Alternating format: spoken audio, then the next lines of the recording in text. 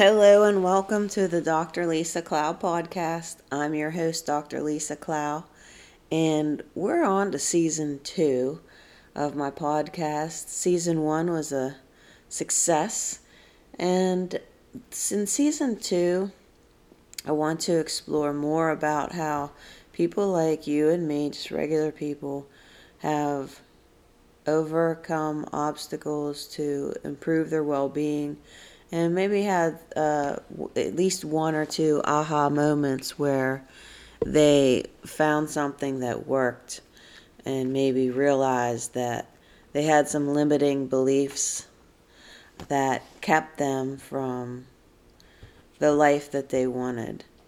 So this season's focused on spiritual well-being, and if we look at our well-being in different segments, spirituality is one way that from ancient times people have been able to improve their health.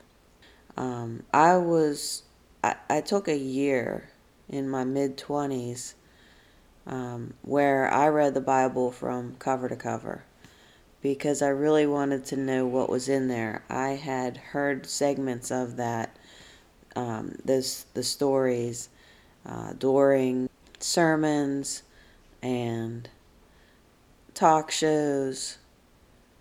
That was probably a time where I was heavily influenced by Christian radio, and I wanted to know more about what I believed. So I read the Bible from front to back, and if you do that in a year, it's about 3 or 4 chapters a day. So that can take maybe an hour, hour and a half. Each evening I would sit down, and also at that time I didn't have television. As a young teacher, I rented a house with another teacher, and there was no cable in that house, so we didn't have television, and it was the perfect time for me to be undistracted in the evenings. And what I learned was a couple of things. One thing I learned was that, the Bible is a mystical experience. It's not just a book, and it's not just words written. It's actually a living word. So that was a mystical experience that I had, and one that opened my eyes to another realization that what I had learned about what was in the Bible, to me, really wasn't true. Maybe not true, but it wasn't what I interpreted those stories to mean, because when you take something out of context, it can change how you feel about it. So without taking each segment out of context, I realized that I had some limiting beliefs about spirituality, and that was really the first aha moment when I knew that I had only just tapped into a source of well-being. And so then on goes the journey. I got distracted with life, job, marriage, trying to have a family. And after a lot of failures, I got back to a point where I was searching for something more, something to help me. Not only was I in a lot of physical pain, but I had a lot of emotional pain. And part of the physical and emotional pain led to my body breaking down. I was could hardly walk at one point, and my hips felt like concrete blocks. I had all these issues that had settled in my tissues. And emotions do settle into your joints and your muscles, and any traumatic experiences that you had could be stuck in your body and in your mind. And so I had gone to an orthopedic doctor who really didn't have any answers for me. Structurally, there wasn't anything wrong with my body. And so they sent me to a physical therapist, which only made the pain worse. And one day I was in that physical therapist office and I picked up a magazine, and it was a yoga magazine. And I was reading some of the stories, and I thought, this is one of those limiting beliefs I had. I felt like yoga was an ancient religion. I didn't know anything about it, and therefore I couldn't even try it. So I was in so much pain. I had no more answers. So I thought, in a last-ditched effort, I went online and subscribed to an online yoga studio. Luckily for me, it was a really good studio with very knowledgeable teachers. And so I basically then spent a year doing yoga in my guest bedroom. And the type I did was mainly yin yoga, so it wasn't very forceful, active yoga. And we spent a lot of time with our breath, and we spent a lot of time in meditation.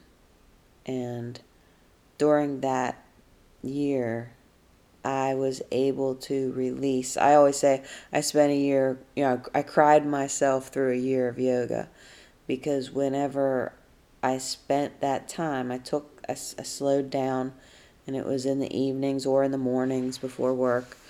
I spent that time going within myself and exploring, where this pain was coming from.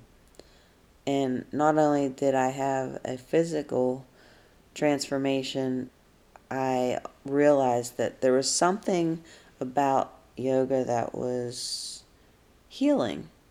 And I didn't know exactly what it was, but I saw a lot of people that I worked with, the students that I worked with, who had this pain, physical and emotional, and I thought, this is something that could help people. From there, I started to explore what yoga was and how I could incorporate it in my teaching and how I could bring it to the workplace, and realizing that it was really hard to get someone to come in during the workday to help the people I knew. I decided I had to learn how to teach yoga. So that got me to a point where I became a certified yoga teacher. But during that time when I was learning about what yoga was, I had another healing experience. And it was in my hip that I had had so much pain with. The pain had still kind of been there, but it wasn't as intense as the time that I couldn't walk. And during the very first 2-hour session of this yoga teacher training, I had a healing. And all I could say was that was a mystical healing experience. And it just took me deeper into wanting to know what yoga was all about. So even at that time, though, it was still focused on the poses or the movements of yoga. And throughout that whole experience, learning to be a yoga teacher, I didn't realize what the deeper meaning behind this ancient practice was. But I knew that there was something special about this. So I continued on my journey, and I decided to write my dissertation about yoga as a woman's population health intervention. And really, when I was doing my research is what I found, that people felt better about themselves when they practiced meditation as a part of yoga, and that included, breathing meditations. And I realized that yoga isn't about the poses, it's about taking the time to go within, work on breath regulation, or just practicing breathing, and then meditation. And so that took me to a point where I realized that the poses could be a limiting belief. Like somebody could say, I can't do yoga because I can't do those poses. Also, religious could be your religious reasons. I can't do yoga because of my religious beliefs. These were all limiting beliefs that I had. But as I researched deeper into ancient yoga, I realized that it's not about the poses, and it's not really even about the religious experience as much as it is working with the breath and meditation. So fast forward to this past year when I retired from a 30-year career in teaching middle school and moved to my farm. I had a PhD in public health, and so I was wondering, how is this all fitting together? I was a national board certified health coach, and I needed to renew my certification. And to do that, I had to take continuing education credits. And as I searched through all the programs available, nothing really interested me. It just wasn't anything that I thought could help me or help other people. And then I found this one opportunity through the Natural Wellness Academy, and it was a spiritual wellness specialist, mindfulness meditation instructor certification. As I read about it, I was thinking, this really is the direction I want to go. At that point, I wasn't even health coaching, but it was basically about me help coaching myself. And so I spent several months studying every day, and at the end of at the end of the mindfulness and meditation instructor course, that's when I started my podcast. I was inspired to reach out to people through a podcast. And as I went through the spiritual wellness specialist course, I just learned so much. And so when I finished, I thought, what am I going to do with this certification? And I thought, well, let's incorporate this into my podcast. As a college professor, I taught people about the dimensions of well-being, one of them being the spiritual.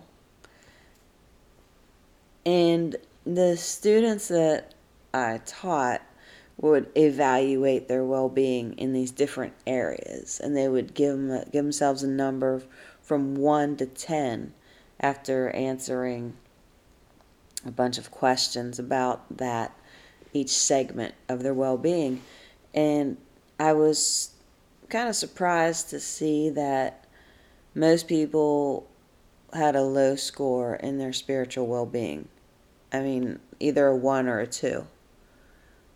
And so whenever they would look at their well-being as a whole and they'd look at different segments, they were picking one area that they wanted to make a plan for improvement. And so most people had low scores in spiritual well-being and higher scores in their physical well-being, and this was all their own interpretation. And so I thought, well, surely some people are going to pick their spiritual well-being to improve, but no one did. And it really surprised me, but I realized that people link spiritual well-being with religion and organized religion, and I feel like most people have these limiting beliefs, like for whatever reason they're afraid of spirituality. They don't feel like they're allowed to explore it. They maybe feel like it's something that's too deep, and I can understand those beliefs. But I hope that through this season 2 of my podcast, that my listeners start to kind of tap into an interest, something that they're interested in, that they could explore to help develop their spirituality. And if nothing else, realize that practicing the breath each day in a purposeful, mindful way is one of the best things you can do for your health and well-being. And there's some other really easy things you can do. I hope that you enjoy this season, because I'm enjoying talking to people and finding out what has really helped them out. I'll be sharing some things that has really helped me out. And I just hope you enjoy the season, and thank you so much for tuning in.